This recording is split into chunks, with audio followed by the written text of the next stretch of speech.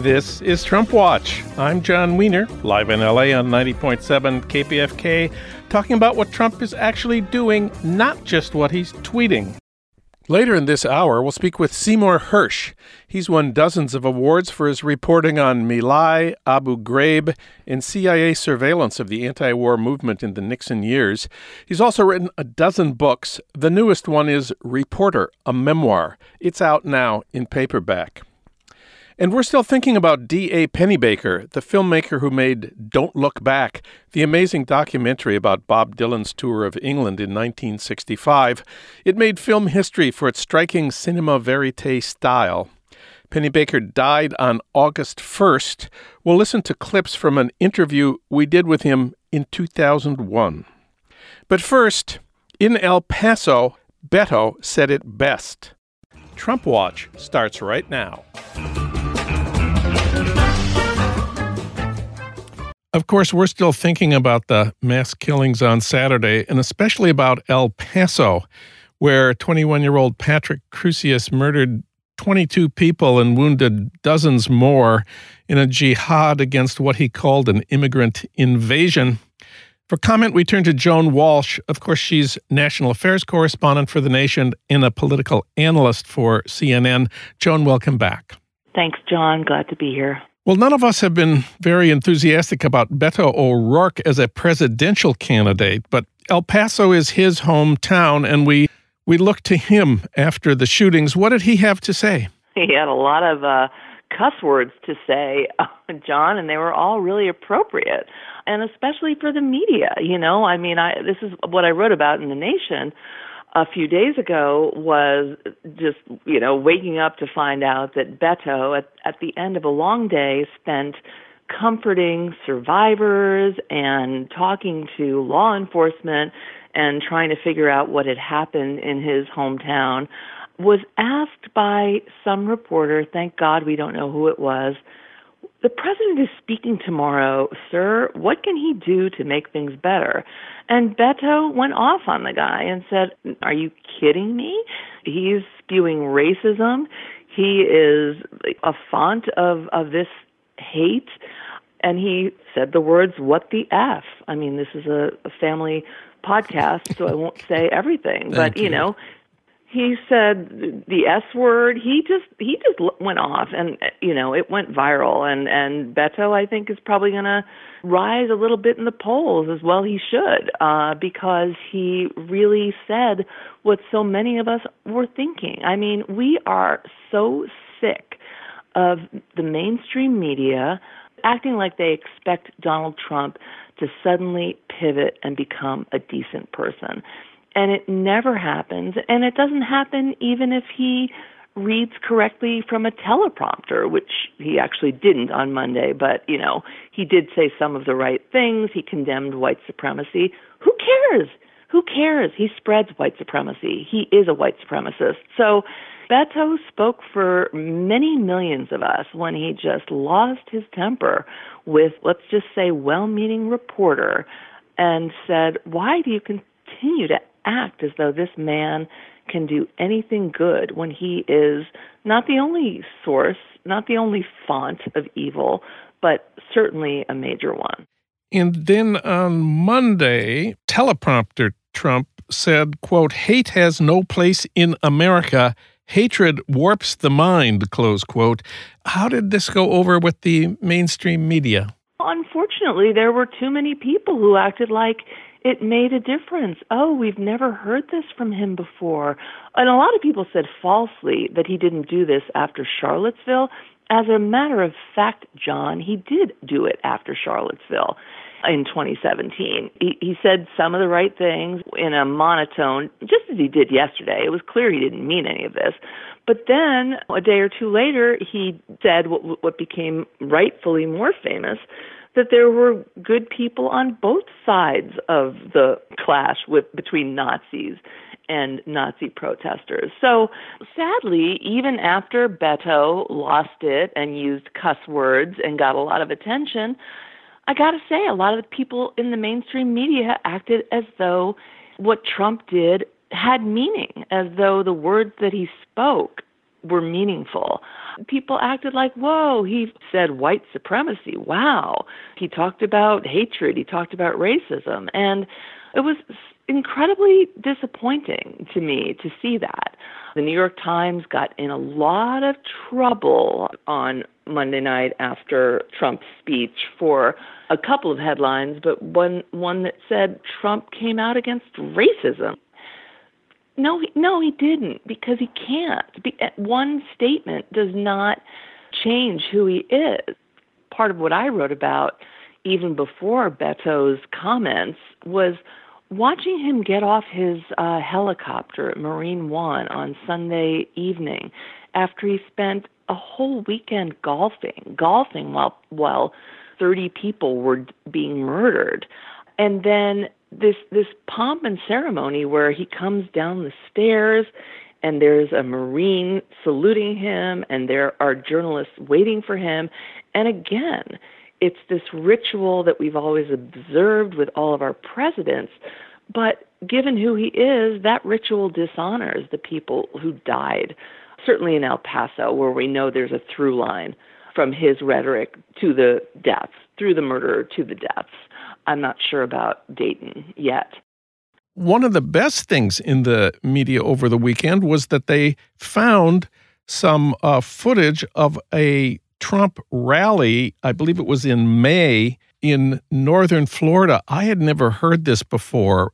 Very revealing. Tell us about that.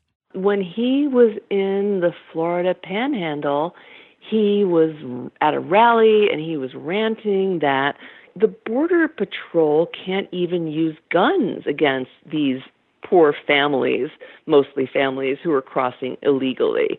And he went on, don't forget, we don't let them, we can't let them use weapons, other countries do, we can't, how do you stop them if you can't?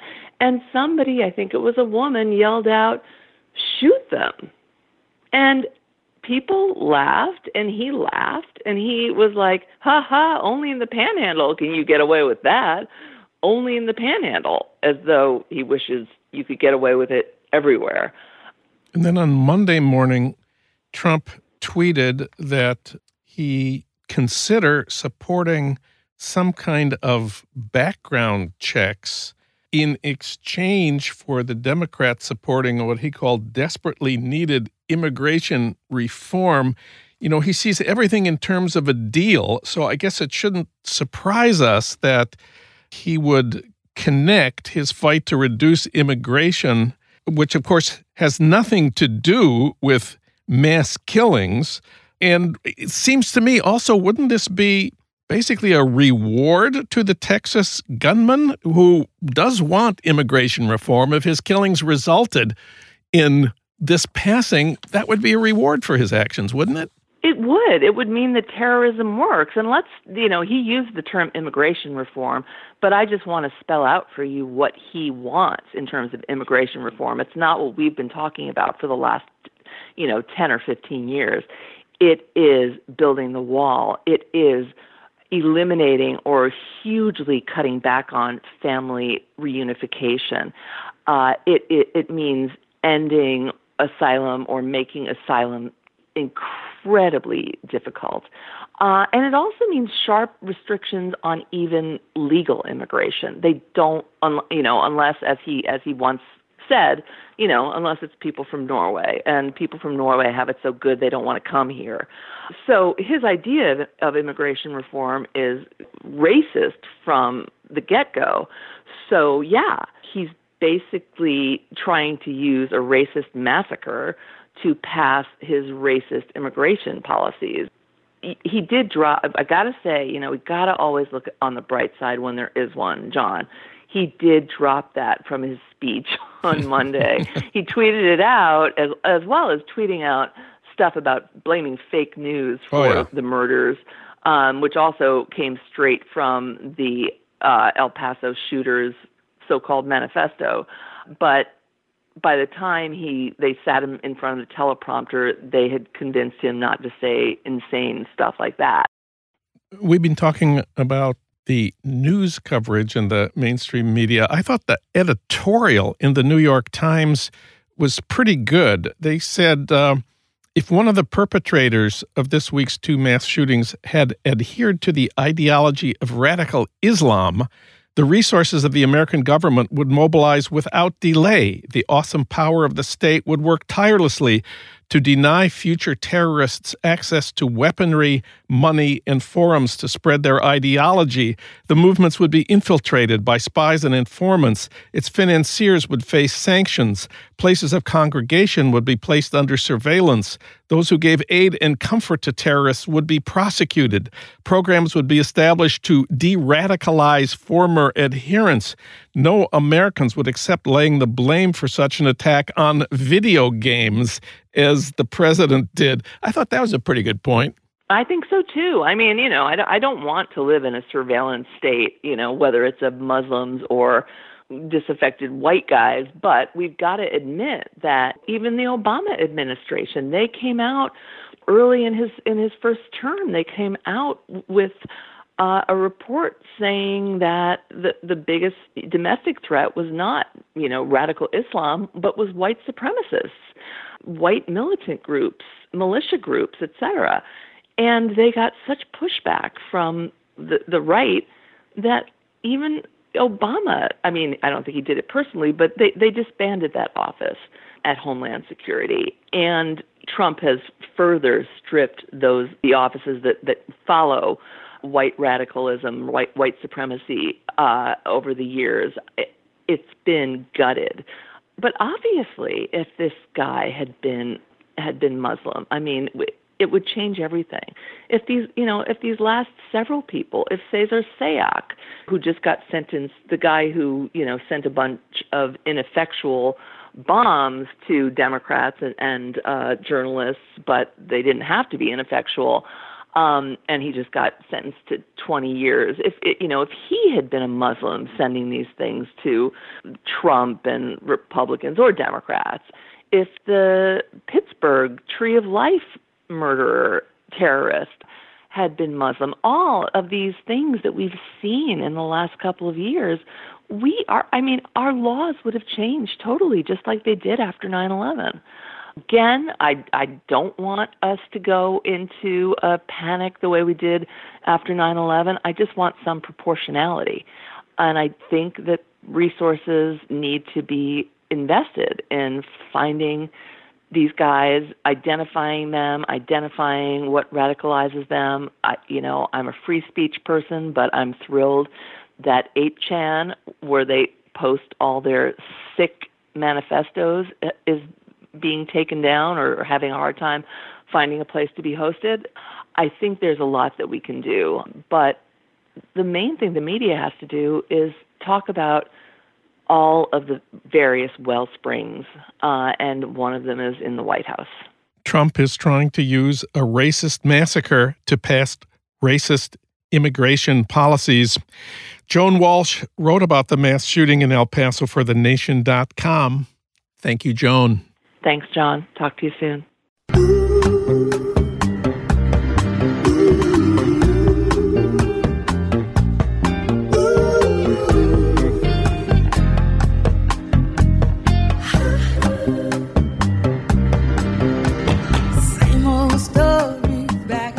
It's the same old story. This is Trump Watch. I'm John Wiener, live in LA on KPFK and online anytime you want it at TrumpWatchPodcast.com. Seymour Hersh is one of our heroes. In 1970, he won a Pulitzer Prize for his expose of the My Lai massacre. He was a 33-year-old freelancer at the time. Since then, he's won pretty much every other award. He's worked as a staff writer for the New York Times and the New Yorker, where he wrote during the Iraq War.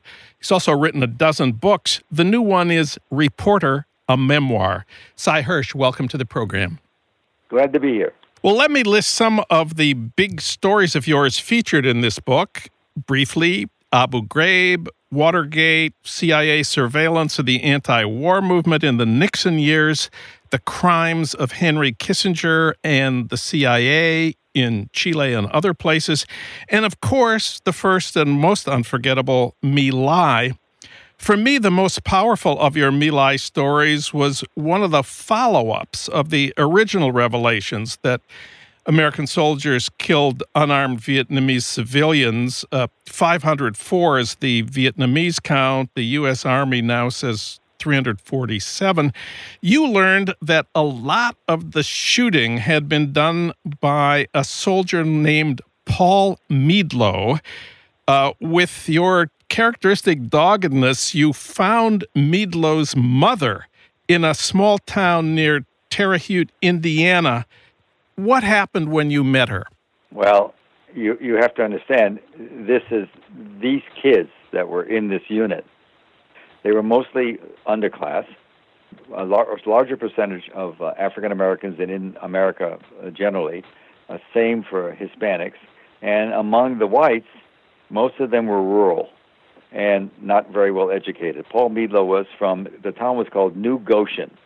It was a farming community 20 or 30 miles outside of Terre Haute, Indiana, which is, I don't know, from 100 miles from Indianapolis, wherever it is. I learned about the kid. I learned he'd done a lot of shooting. I learned that the day after he'd done a lot of shooting, he lost a leg. He stepped on a landmine in Vietnam. They were just patrolling like it was another day, the day after they murdered 500 people. And so I call up before I'm coming. I think, in Salt Lake, and I found the number that looked like the right number, and I called. I said, I think I'm looking for your son, Paul. How is he? And whatever she said, well, what do you want to know? And I said, well, how's his leg? She said, well, he's doing fine. So I knew I had the right person.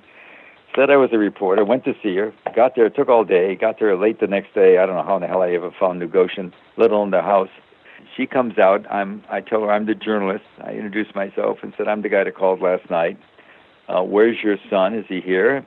And she said, there's a separate house. There's all wooden shacks. She said, he lives there with his wife. And I said, is it okay to talk to him? She said, well, you'll have to ask him. I can't speak for him. And then she looked and she said to me, she said, I gave them a good boy and they sent me back a murderer. Wow. And I got to tell you, I mean, you don't get those lines very often, like never. I just froze. What could you say? So I went in, and I went into his place, and for some reason, what I didn't know him. He was a big boy. And I said, he knew I was coming. He said, I knew you were going to come today. My mom told me. I said, I want to talk about what happened. He said, well, I don't know. I said, but before they do that, I said, do me a favor. Take off your shoe. I want to see what they did to you, what your new leg looked like. And he was happy to do it. He took off his shoe, and he showed me the prosthetic leg, took it off. It took him months. I later learned 5 months in a hospital to recover from that terrible wound to his leg. I said, so tell me what happened. And he began to say, he began to tell the story of just shooting. He put seven or eight clips of 17 bullets and shot people in a ditch again and again and again. And Callie kept on saying, do it. Most of the other boys, equally as uneducated, the other boys did not shoot. Very few of the African-American guys, the black guys, did. Most of them just stayed away. And same with the Hispanics. It was a white boy shoot.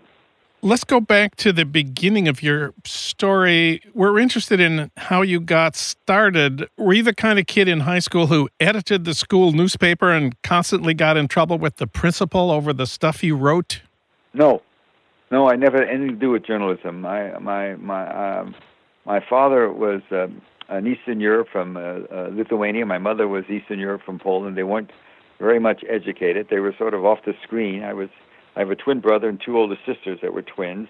I did a lot of sports. It was a perfectly ordinary, if lower middle-class life. There was always enough food to eat. My mother baked a lot.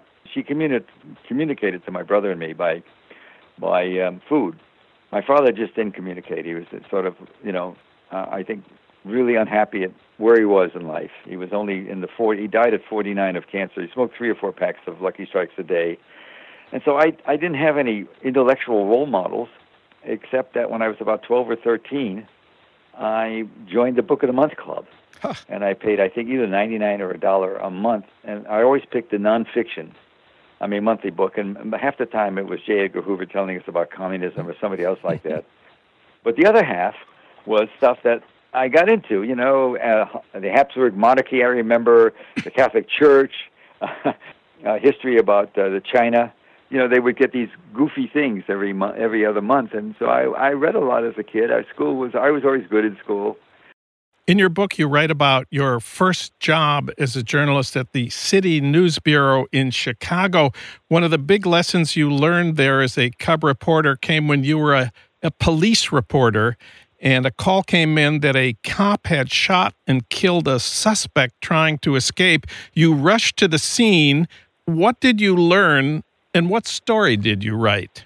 If you remember, there's a famous play by Ben Hecht called Front Page. Yeah. That's the City News. City News was full of aggressive guys, young guys, wanting to get hired by one of the Chicago papers or somewhere else who were going to spend a year covering police and fires and being the first people on the scene for the 4 dailies. And here I am covering the Chicago police midnight to 8. Not much goes on. Part of the time, the cops would bring us some dope they confiscated, some Mary Jane we called it. We smoke a joint and watch some of the SAG films they caught. Cops were pretty nice. I got along with the cops. And so I learned a lot. We had the police radio. We could listen to it in the station.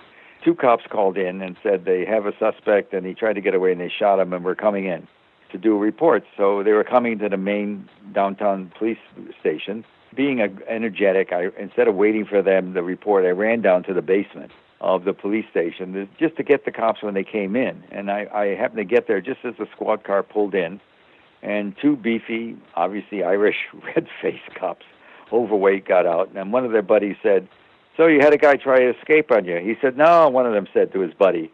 He said, "No, I told the nigger, get out of here, beat it," and I shot him, and I plugged him when he was going down an alley. And I heard it.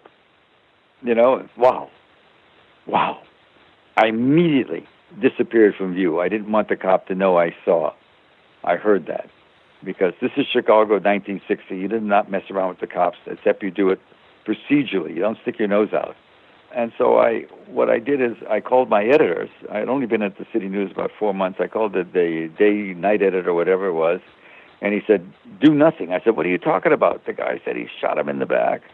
And my editor said, "It's your word against the cops.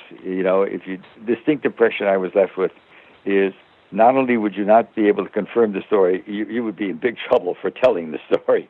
So I waited a couple of days until I went in and got the coroner's report, sort of casually looked at a bunch of them, and sure enough, there were 3 holes in his back. And so then I called back and I said, "There's some evidence. This is really important." And the editor said to me, and you have to remember, I've only been there for about 6 months. The editor said to me, "You don't understand what you're doing. Forget about it. It's not going to happen. You're not going to write that story. We're never going to handle it." I felt very depressed because it was self-censorship. We had censored a good story. My editor censored. I was not powerful enough or smart enough to figure out a way to get around it. But I remember feeling, this is not a perfect business. And you know what?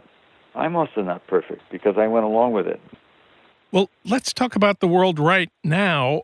A lot of people say we are now in a new golden age of investigative journalism. Not since the glory days of Watergate has there been so much to do and so many talented people doing it. I wonder if you agree. Nope, not at all. I didn't support for Trump. I don't support his views. I see him as the orange man. But I also see him, I also understand he was elected by a percentage of the people in the country. Maybe she got more votes, but he was elected. He won the election. He's president. But on the other hand, there's 2 new elements in the game. One is cable news, in which you have panel after panel and night after night, and the panels of journalists and reporters. Let's talk about the new Trump this. And the first 2 words you hear 90% of the time from the panelists are the most lethal words, I think, in the language today. I think. I don't care what somebody thinks. I want to know what they know. And so you have this layer of instant gratification, instant news, and the White House, no matter how much Trump may lie, the White House can release a 1-page document alleging something around the world, and CNN and MSNBC and Fox will have Crichton, I think. What do they call it? Crichtons? Things that go across the bottom of the page. Yeah. Breaking news. White House says 42 killed in Yemen raid. Nothing is checked. Everything's taken on face value. It cheapens the whole product. And so what you have now, this great division, we've always had a division in this country. What's new? So you have this incessant race to produce stories. There's no checking. It's just bam. It's just bam, bam, bam.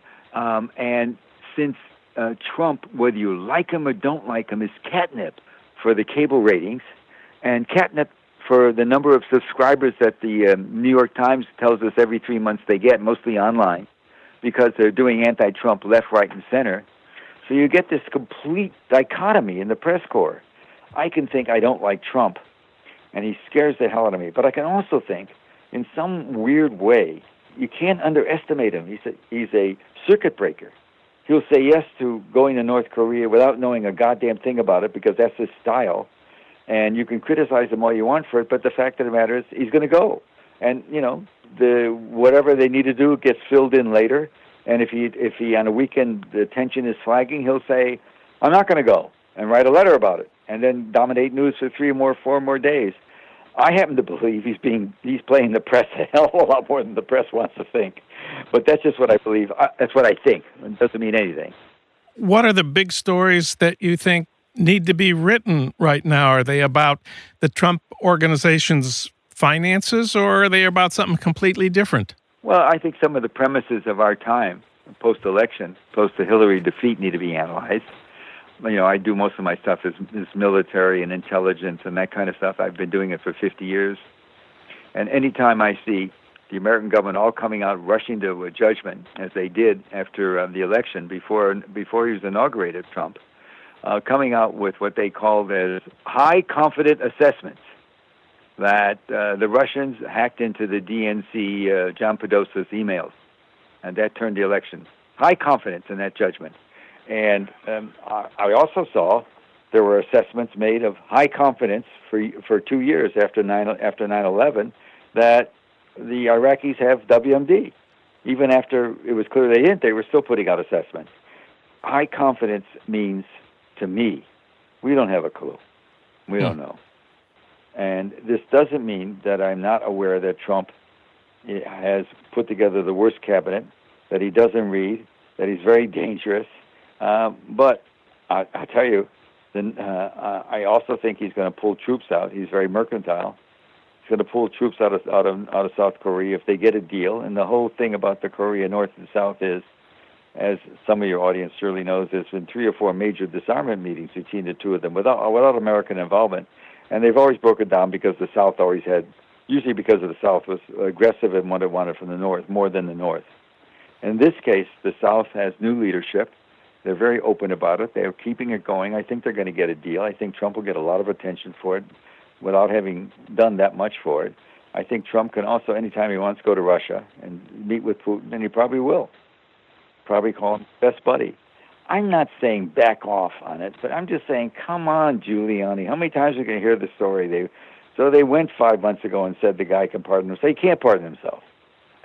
And I don't see Mueller doing, I tell you, meanwhile, since this stuff's gone on, he's gone up 7-8 points in the ratings. He's higher than he ever was, 47-48%. I got to tell you, I think he's crazy like a fox. I think we're all misreading him.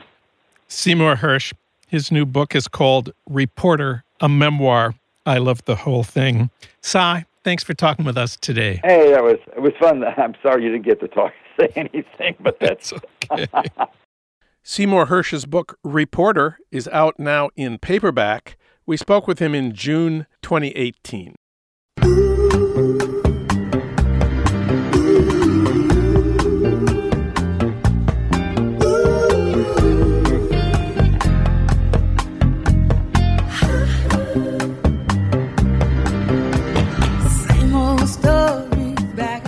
It's the same old story. This is Trump Watch. I'm John Wiener. Now we want to remember D.A. Pennebaker, the filmmaker who made Don't Look Back, the amazing documentary about Bob Dylan's tour of England in 1965.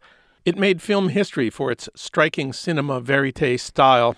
He also made Monterey pop with the unforgettable scene of Jimi Hendrix lighting fire to his guitar, and the John Lennon-Yoko Ono concert film Live in Toronto 1969, the first time Lennon ever sang Cold Turkey Has Got Me on the Run.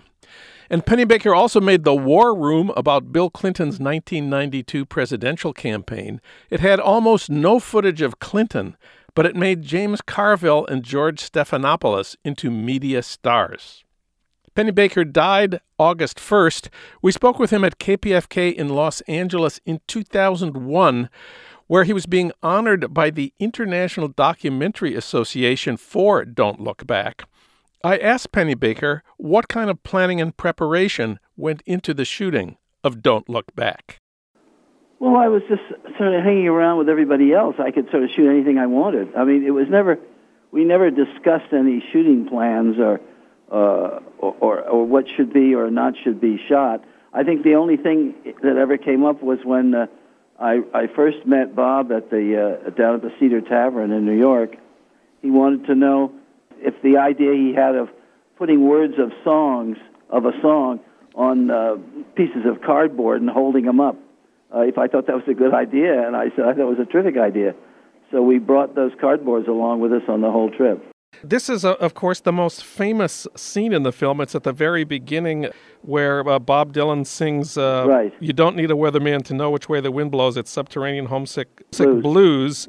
That plays on the soundtrack while Bob stands silently in a grungy alley flipping the cards that contain the keywords. That was all shot behind the hotel in London. We only did one take on that, so not a lot of thought went into it. Well, it certainly has made film in video history. Well, I don't know. People I know who are cameramen making music videos call up sometimes and say, I've got a band here who wants to do the card shot.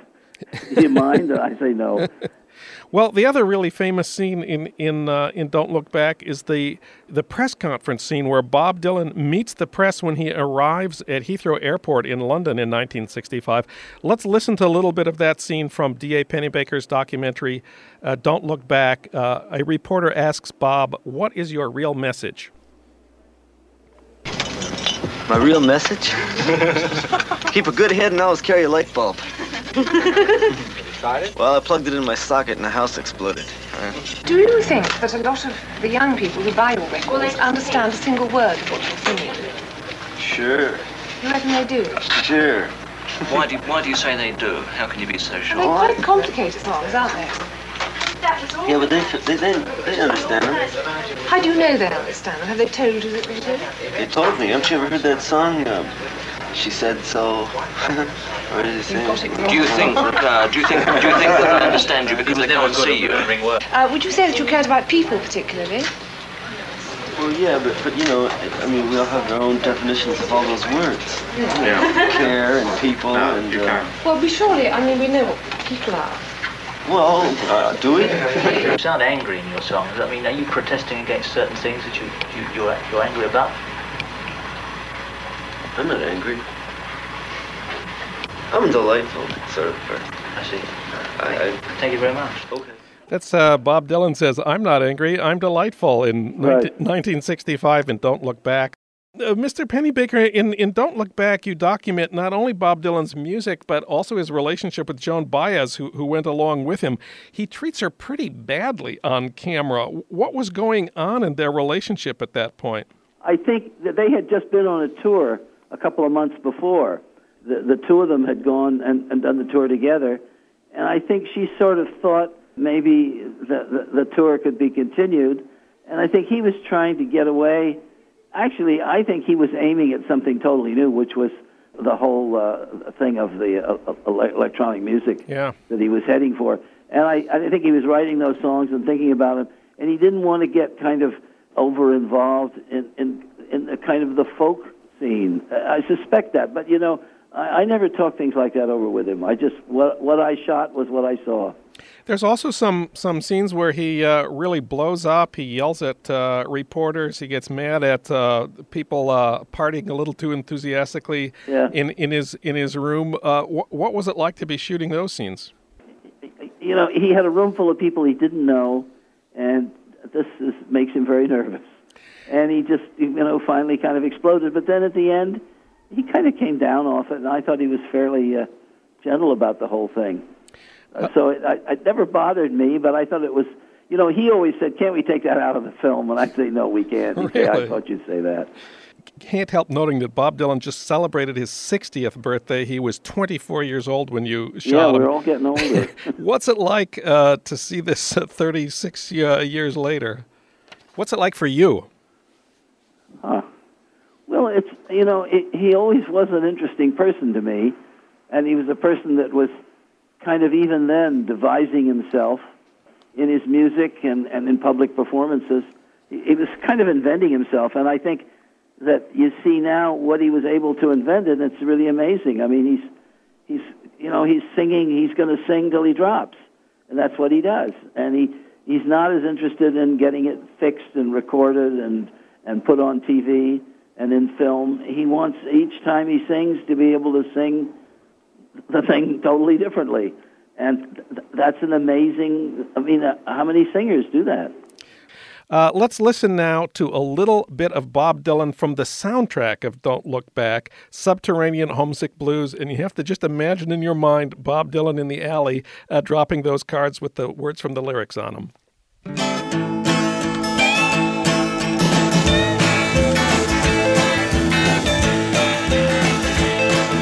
John is in the basement mixing up the medicine. I'm on the pavement thinking about the government. The man in a trench coat, badge out, laid off, says he's got a bad cough, wants to get it paid off. Look out, kid, it's something you did. God knows when, but you're doing it again. You better duck down the alleyway looking for a new friend. The man in a coonskin cap and a pig pen wants $11 bills. You only got 10.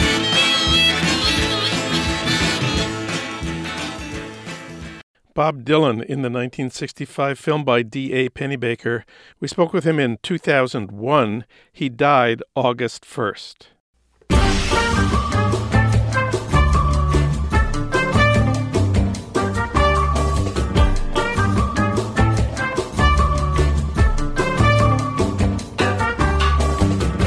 Well, that's it for today's Trump Watch. I want to thank our engineer, D'Angelo Jones, our producer, Renee Reynolds. As always, we thank Ry Cooter for our theme music, Mambo Sinuendo.